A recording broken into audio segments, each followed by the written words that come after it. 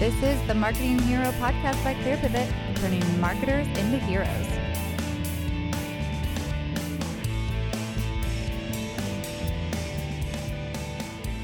Welcome to the Marketing Hero podcast. Did you know that we also have a newsletter? That's right, you can join today at clearpivot.com/newsletter to get monthly emails with our best tips on topics like effective lead generation, creating content that attracts and connects with your prospects, and how to get started with inbound marketing. Sign up for the Marketing Hero newsletter at clearpivot.com/newsletter for SaaS marketing insights that will move your metrics. Today, we've got a super inspiring episode for you. I'm your host, Maya Wells, and right now on the Marketing Hero podcast, we have Tony DiBernardo. He's an expert at content and education programs for SaaS companies who absolutely fell in love with teaching on video. Formerly the VP of Customer Experience at Kajabi, Tony is now the Customer Education Manager at e-commerce marketing platform Privy. And today on the Marketing Hero, Tony tells us all about the journey to his sweet spot professionally and taking the leap toward happiness even when it's scary. Tony DiBernardo, welcome to the show. Hey, Maya, thanks so much for having me. I'm so happy to be here, not only because what we're going to talk about, but just to catch up with you. I know it's been a while, right? We were both at Kajabi at the same time at one point, and so it is nice to continue that relationship and now have you coming onto the Marketing Hero to share some of your best knowledge. But you know what? I've seen you go through a couple little stages in your career, even since we've met a few years ago. And I wanted to ask you the question we actually start off with for all of our guests, which is, what is your favorite part of your career and how did you figure that out? Yeah, that's a really good question. So where my career is at now is much different than where I thought it would be. I didn't even want to join this industry, which is a really funny kind of story in and of itself. I was waiting tables and stuff like that. And I needed a big boy job because I got engaged and my wife was like, oh, maybe not work till 1 a.m. every night. So I got a job doing customer support and it was fine. We were answering emails, but I really liked helping people out with their issues, right? I sat down, I got, 50 emails in my inbox. I would help them out and then I'd never see them again, probably, right? I'd never hear from them again. Now I ended up being at Kajabi for like 6 years or 5 years or something like that. So I did get a lot of repeat, but through that experience of answering these emails, the coolest part was, okay, well, we've got this technology now. We can just turn on our screen recorder, our recorder, record our face. We can just give them a mini lesson instead of typing out every single response. Let's just teach them how to do it. And instead of fix their problem for them, let's just teach them how to do it. So me and a couple of the guys in the department would just do that instead. And that led to saying, hey, we've been teaching people how to do this stuff. Why don't we create some more formal trainings to offer some self-service? And obviously self-service is huge now. And it was big then, but we weren't experienced in the industry. We were very new. And so we were kind of figuring these things out as we were going. And so once we offered the self-service, it was like, it's kind of like what they do, right? So in the SaaS world, people make money when they sleep, right? Like that's the thing. You start a business and you make money while you sleep. Now we were like answering emails while we slept. So we would make these videos, we would publish them, and then we'd wake up to people being like, oh, thanks for the great tip. And I'm like, oh, I didn't have to send an email and I helped somebody, And so I think that there was this gradual progression from customer support to customer education.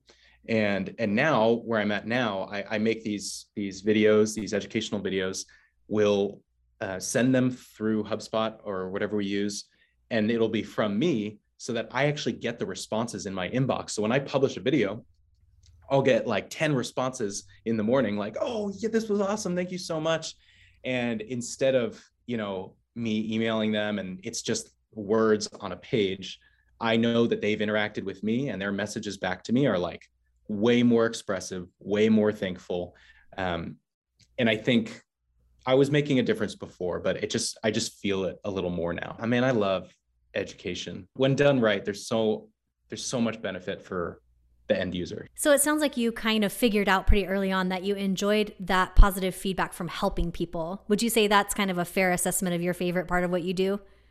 Absolutely. I mean, that goes back before Kajabi, right? Like grew up in a church. I did youth programs and volunteered a lot. And I enjoyed helping people.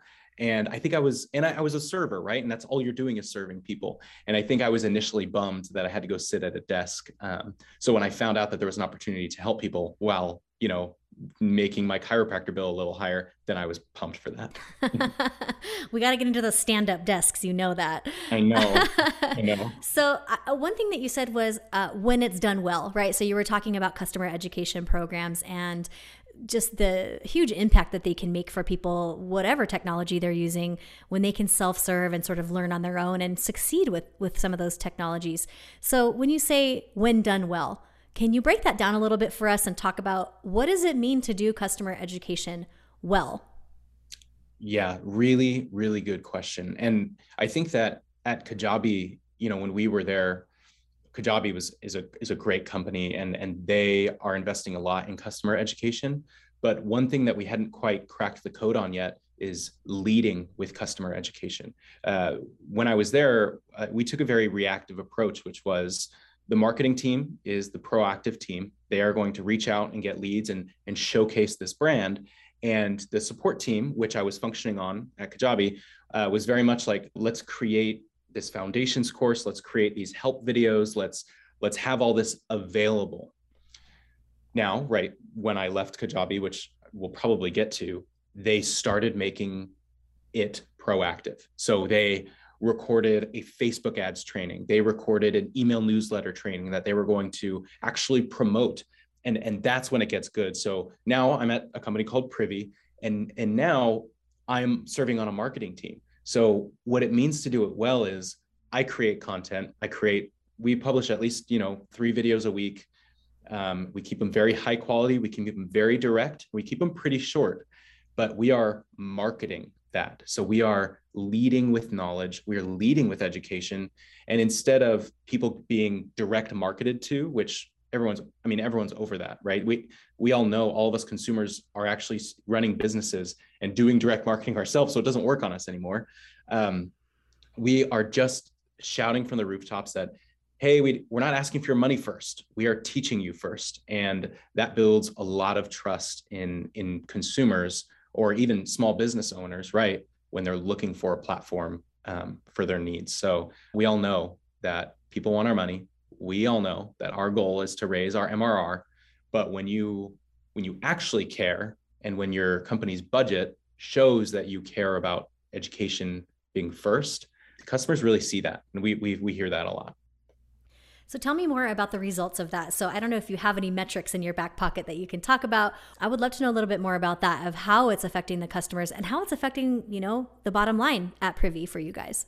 Absolutely. So I do not have hard numbers because I have been there now for, what month is it? November? I think I've been there for like 2.5 months. So just starting off with all these new initiatives. But as soon as I have data, I'll give it to you, because we are collecting, we are measuring, we're doing all of that.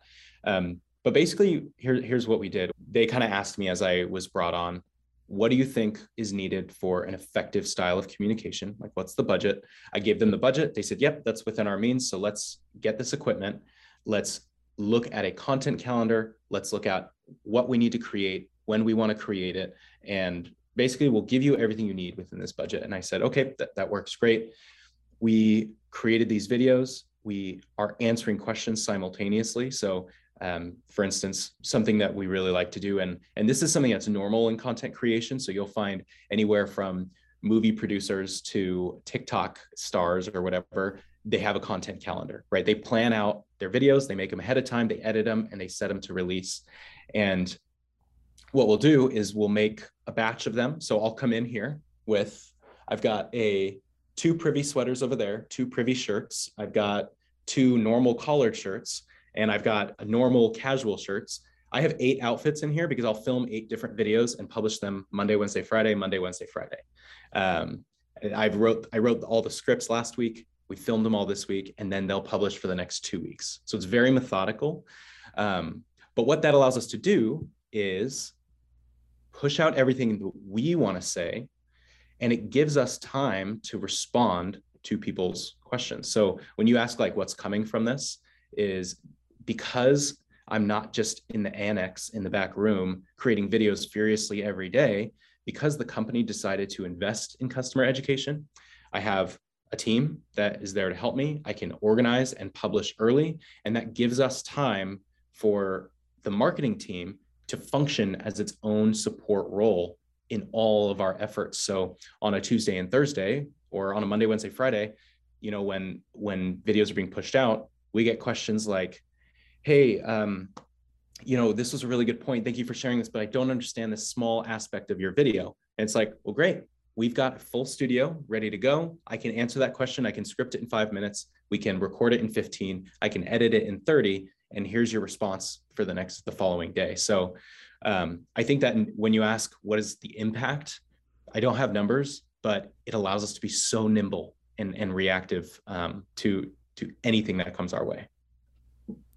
Maybe we should back up also and tell a little bit about what Privy is and what it does. And I think that'll provide us a little context for the types of content that you plan. I'd love to know a little bit more about how you actually sit down and plan that content calendar.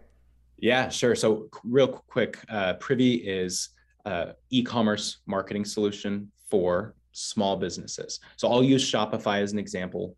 You can use it through Wix and some other sites as well. But let's say you're a Shopify business owner and you want the ability to grow your list and save abandoned carts and send newsletters to your customers. It allows you to create pop-ups on your website. So all these, wait, don't go, save 10% off if you give us your email, or hey, welcome, here's a 15% off coupon just for joining our list. We've got these pop-ups that help you to grow your list. We also give Shopify store owners the ability to email all of their customers and now text all of their customers. So it's kind of like this marketing solution for Shopify store owners and other sites as well. And so what we do is we curate content all about how to, some of it is how to use Privy to do this, but a lot of it is just general small business knowledge. So we're looking at Ahrefs and SEMrush and all these tools to see what questions are being asked in the industry right now. I didn't have to do that this last month because it's Black Friday season, which is, hell week for small business owners. So basically what we did is, me being new to this company, I'll be kind of just transparent and say, I looked at all of the content they made for last year's Black Friday, Cyber Monday. A lot of them were webinars and interviews and things that were an hour plus. So what I did was I watched them all. I took notes. I scripted like 5 to 10 minute scripts for each of these hour-long interviews. And there we go. We have repurposed content all of a sudden. People heard about it last year. If it was relevant last year and it's still going to be relevant this year, we repurposed that into a bite-size, no fluff, just all quality content. So that was one of the things we did. Another thing we did was, like I said before, using these online services like SEMrush and things like that. And Ask the Public is another one where you can go on and you can type in a keyword and it'll tell you all the questions that are being searched on Google using that keyword. And so I'll do that. I'll type in the keyword to YouTube to see what's being asked. So like if I type it into Google or YouTube, it'll suggest a bunch of different options for me to look up. And that means that those are the questions that are being asked right now. So that's another thing I like to do. So for instance, I would go to Google and I would type in Black Friday, how, and it would fill in the rest of that question with, how do I grow my list? How do I grow my sales? How do I kill it this Black Friday? It's like, great, those are our 3 titles this week. So there are a lot of different avenues that you can pull from. But that being said, last year, something that the team did that was really great was they compiled, and I wasn't there, but they compiled all the questions that their customers asked support during Black Friday. They put them into a bit of a matrix or whatever, and they found the most common ones. And this year, that's where we started. So a big one was, how do I grow my list? Of course, that's a huge question. How do I save more abandoned carts was a huge one. So we made a couple of videos on that one. And so that's kind of where we get our ideas. And then we, when it comes to planning the ideas and the content calendar and things like that, it's actually really important to start backwards. So we kind of do everything in terms of events, right? So when it comes to marketing, we're going to be marketing for Black Friday right now. Then we're going to be marketing for Christmas. Then we're going to be marketing for maybe New Year's, but Valentine's Day. Then we're going to be marketing towards St. Patty's Day, right? So all these themes that these stores can get on, what we want to do is we want to start at the holiday and work backwards. So it's like, okay, what content is best for the week of that holiday? Okay, what's best for them to have 2 weeks before the holiday? And that's how we'll plan what they need. And that's kind of a rough idea of how we get planning. Now, I've only been here 2 months, so it's been just a fire hose of information and new industry, but that's kind of the approach we're taking. And are these people that are watching it mostly customers, mostly not customers? What's the mix of the audience that are accessing these videos? We didn't even prepare these questions, and you're hitting the points. Let's see. I'm a professional, buddy. Come on now. I know you are, but it's like you were in our meeting yesterday, because that's a huge part of my point earlier, where it was like, being reactive or proactive. The audience is different, right? So you have to throw this content in many different places for many different audience members. So for instance, we have something called Privy Masterclass, which is privy.com/masterclass, where basically it's just this curation of videos that is educational content. It's just where all of our educational content lives. And nobody knows about that unless they're our customers. We don't throw ads and funnel people to there. We tell our customers, go to Privy Masterclass. That's where you're going to learn everything. And so that content is for customers. Now, that content, some of it also can be for new customers, but we're not going to reach new customers there. So we're heavily utilizing things like LinkedIn and especially YouTube and Instagram. Maybe even, well, I'll talk about that later. But for YouTube, that's very top of funnel. So that means that we either need to use some of it or change it to change the language so that people that are not our customers understand what we're saying. And it's not like, big words and vocabulary. It's more like, okay, if I'm making a video for Privy customers, I'm just going to come out and start using Privy terms. But if I'm making videos for people that are not customers, so this is what I'll do. I'll come in, I'll have a script.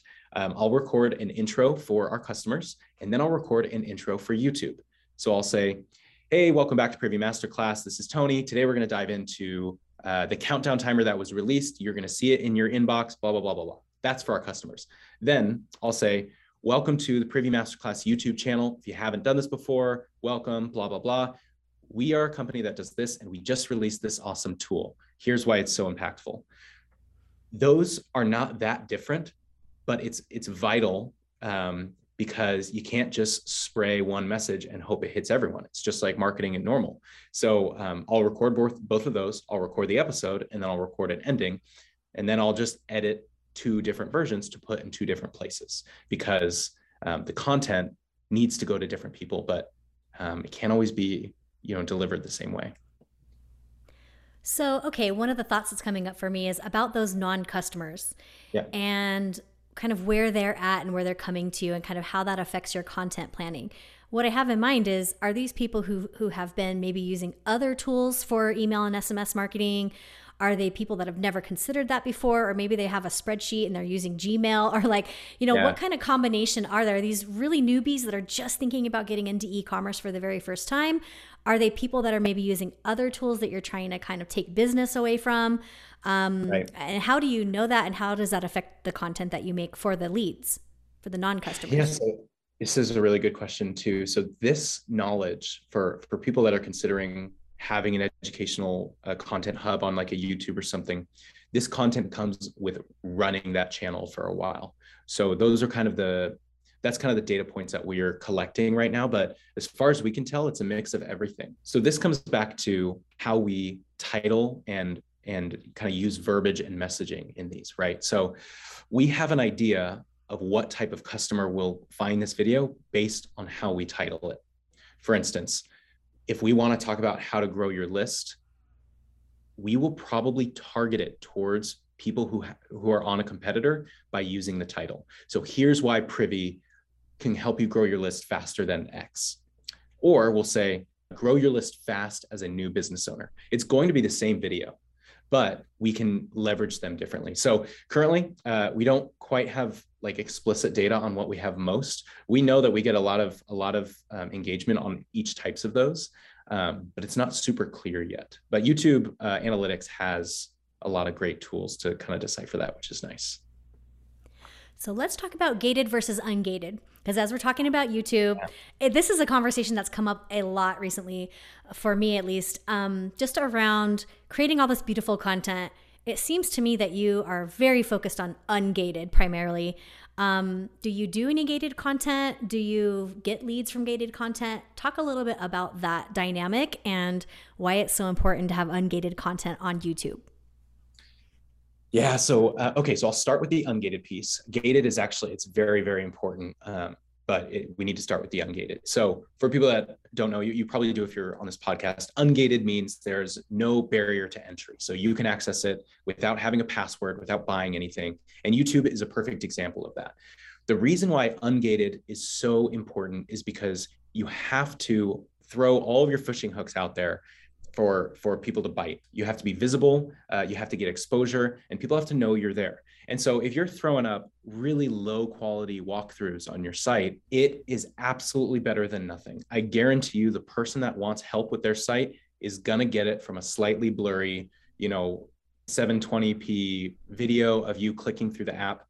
Do make those videos. Those are so vital. If you look back in Privy's backlog like years ago, that's all it is, right? So this quality, it doesn't really matter in the beginning, but if you start using this top of funnel, this YouTube, for instance, as a true top of funnel instead of a support system, that's when it's like, okay, we want to raise the quality because we want to know both that we're helping people, and we want people to know that we are investing in education. It sounds silly, but shoot something with a webcam, that means that you're really passionate about educating people. Shoot something in a video studio with a 4K camera, that's like, oh, what else do they have? If this is what they're giving out for free, then they must be really packing something, behind the scenes. And so it's not, that's kind of, it's not the only reason, but that's a huge reason, right? It's a perceived value that we want to back up with actual valuable content. Now, this is my one kind of the thing that I'm kind of angry at when it comes to the industry of people offering high quality free content, is they'll do that to rope people in. And then they have this gated content where it's like, sign up for our masterclass or sign up for our community, and we'll give you just the most, pay $150 a month and we'll get you in and you'll get stuff from experts, this, that, and the other. And it's just more of the same content. And so I think gated content is really great only if you can make it better than what you're giving for free. So for us, gated content in the future, stuff that we're working on will be, and I can't say much, but what I will say is that the content will be so valuable, people will want to pay more for it because we invested so much in this experience. I get to make videos for a living. I get to teach people how to do things. I get to write episodes. I get to record them. I'm on camera. I'm behind camera. I get to edit them and I get to publish them. That's my job. Like, that's a dream for a lot of people, that's great. And so clearly a company is investing in this. What the big thing is with gated content is if you're not backing it up with just insane value, then I'm not interested. So it really is a double-edged sword. If you give away high quality ungated content, you have to back it up with even higher quality gated content. So it sounds like you have really found a sweet spot with what you're doing right now. I mean, you're great on camera. You do a great job with it, I have to say. How different is that from the executive level role that you actually just had at Kajabi? I see, looking at your LinkedIn, you can kind of see this interesting career progression. I mean, it does sound like you've found a sweet spot. So obviously it ended up in a really good place for you. Can you walk us through that journey a bit and that decision-making process on kind of going from that executive level to what you're doing now? Absolutely. And this is something that I really wish, it was a great experience, but I wish more people knew this starting in the industry. When you're young and you're starting, you see all these peers around you. Maybe you hear an inkling of like what they make, how much money they make. And you're like, well, they don't do a lot of work. They're managing people, but how much work do they actually do? I could do that. And I need to pay bills and do this, that, and the other. Now, that wasn't the reason why. I mean, I'm an Enneagram type 3. I'm like alpha, and I need to achieve all the time. So that wasn't the reason. However, when I started there at Kajabi, I was customer support agent.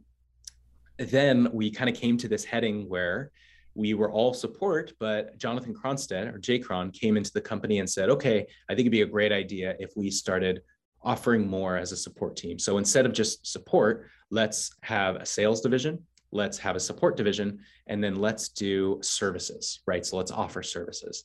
So I want you guys to tell me what you're most passionate about. Half of the guys went to sales, half of the guys went to services, and I was the only one who wanted to do support. And they were like, so here we are, you're the only one here. I was like, yeah. And so they asked me, do you feel comfortable building a team, or do you want us to bring in someone to build on top of your team? And for me, I loved Kajabi, for one, and I loved what I did. So I thought that management was the next logical step in just growing, right? I was going to make a little more money. When they asked, this is a funny conversation, but when they asked me how much I thought that I should be making, I think I gave myself like a $2,000 raise from an entry-level support to like a manager. And they laughed. They were like, I'm going to give you another shot at that. And I was like, okay, we make all these funny mistakes. But anyway, Kenny and Jacron held my hand through becoming a manager. And that was great. We hired a couple people, 6 people, really, really great CSMs. And we started offering customer success to people. And then one thing led to another. Jacron and Kenny really liked what we were seeing with all the customers we were serving. And they said, okay, let's ramp it up. Let's get the team to 30. I was like, okay, you guys know that I've never done this before, right? And they were like, you know what? So far, you're doing a great job. Just keep it up and reach out to us for help.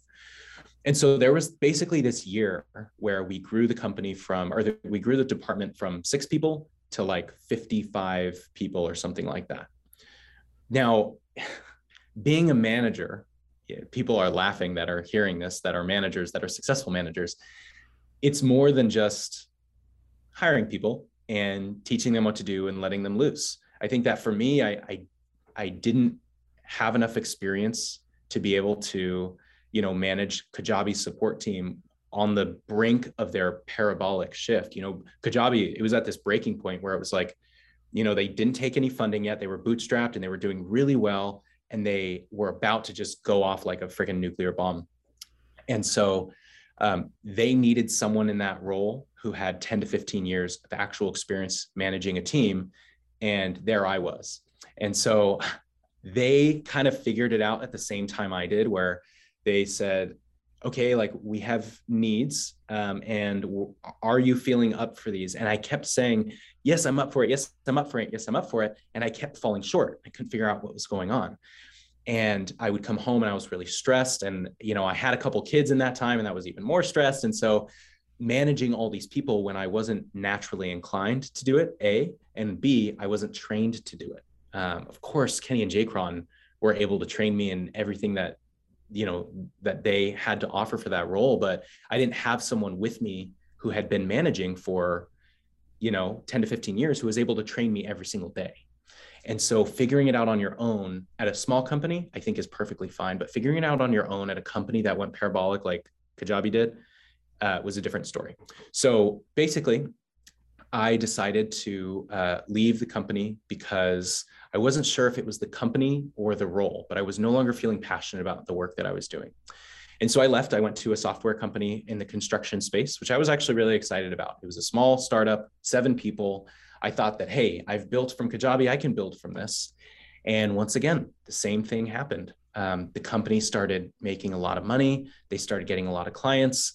And I realized it wasn't Kajabi that was the problem. It was the work. I was having a really hard time being passionate about growing an infrastructure or growing a department. I mean, I cared about the customers, but I didn't care about the work. It's this really weird thing. Like, I loved Builder, the company I was at. I loved Kajabi and I loved the customers, but waking up every day, I was like, what am I going to do today? Just like ask people like how they're doing, making sure people have their tools. I didn't know what it took to be a good manager, and I didn't really want to learn. Real quick, because I don't want you to gloss over this too much. Tony was not just a manager at Kajabi. He worked all the way up to being a VP of customer experience. And that is partly because Tony's just awesome. And it's partly, I think, because the leadership at Kajabi is really open towards people growing and things like that. But I just don't want to gloss over that, because I feel like if we say, hey, I was just kind of like managing a few people, it's a lot different than being, like a VP, right? And then it seems like you kind of went from that role and kind of, came back down to earth a bit and were like more of a manager again before you really made that leap, right, Tony?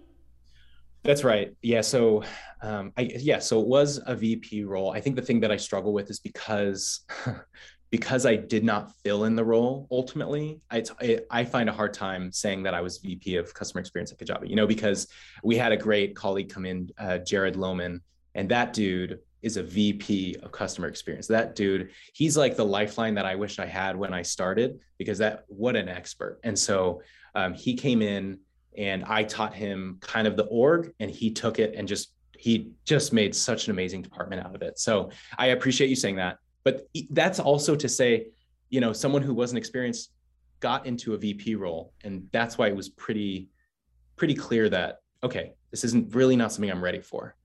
But yeah, so then I went down. I was the only customer support / success agent in this startup. And I was building the organization at the same time. And once again, it was like me and the company at the same time were kind of learning that I wasn't really a great fit for the role. And I don't want to keep this all like on professional like talk here. I know this happens to a lot of people. I know this happened with you, Maya.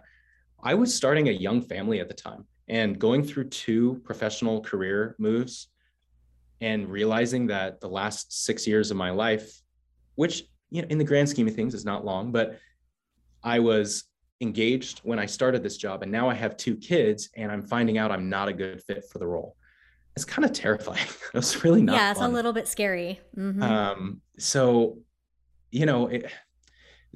that's why it was really, not to, it was like a come to Jesus moment, or however you want to call it, whatever you call it. I really had to think about, okay, what's my next move? Because I was able to leave that company. I had maybe a month to figure things out.